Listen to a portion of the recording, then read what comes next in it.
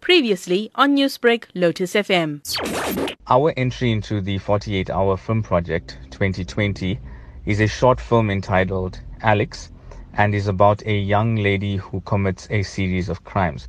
Whether the motive for these crimes is revenge or they are just crimes of passion, we are unsure, and we discover this in the film.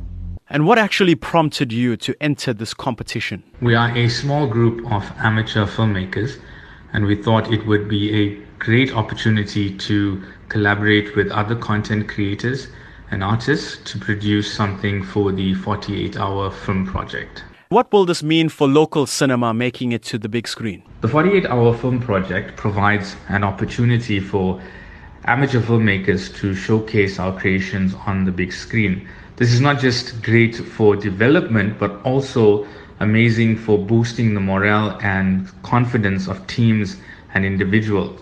It gives us the chance to see what our films look like and what they could look like, and helps us to set our goals and targets even higher. Newsbreak, Lotus FM, powered by SABC News.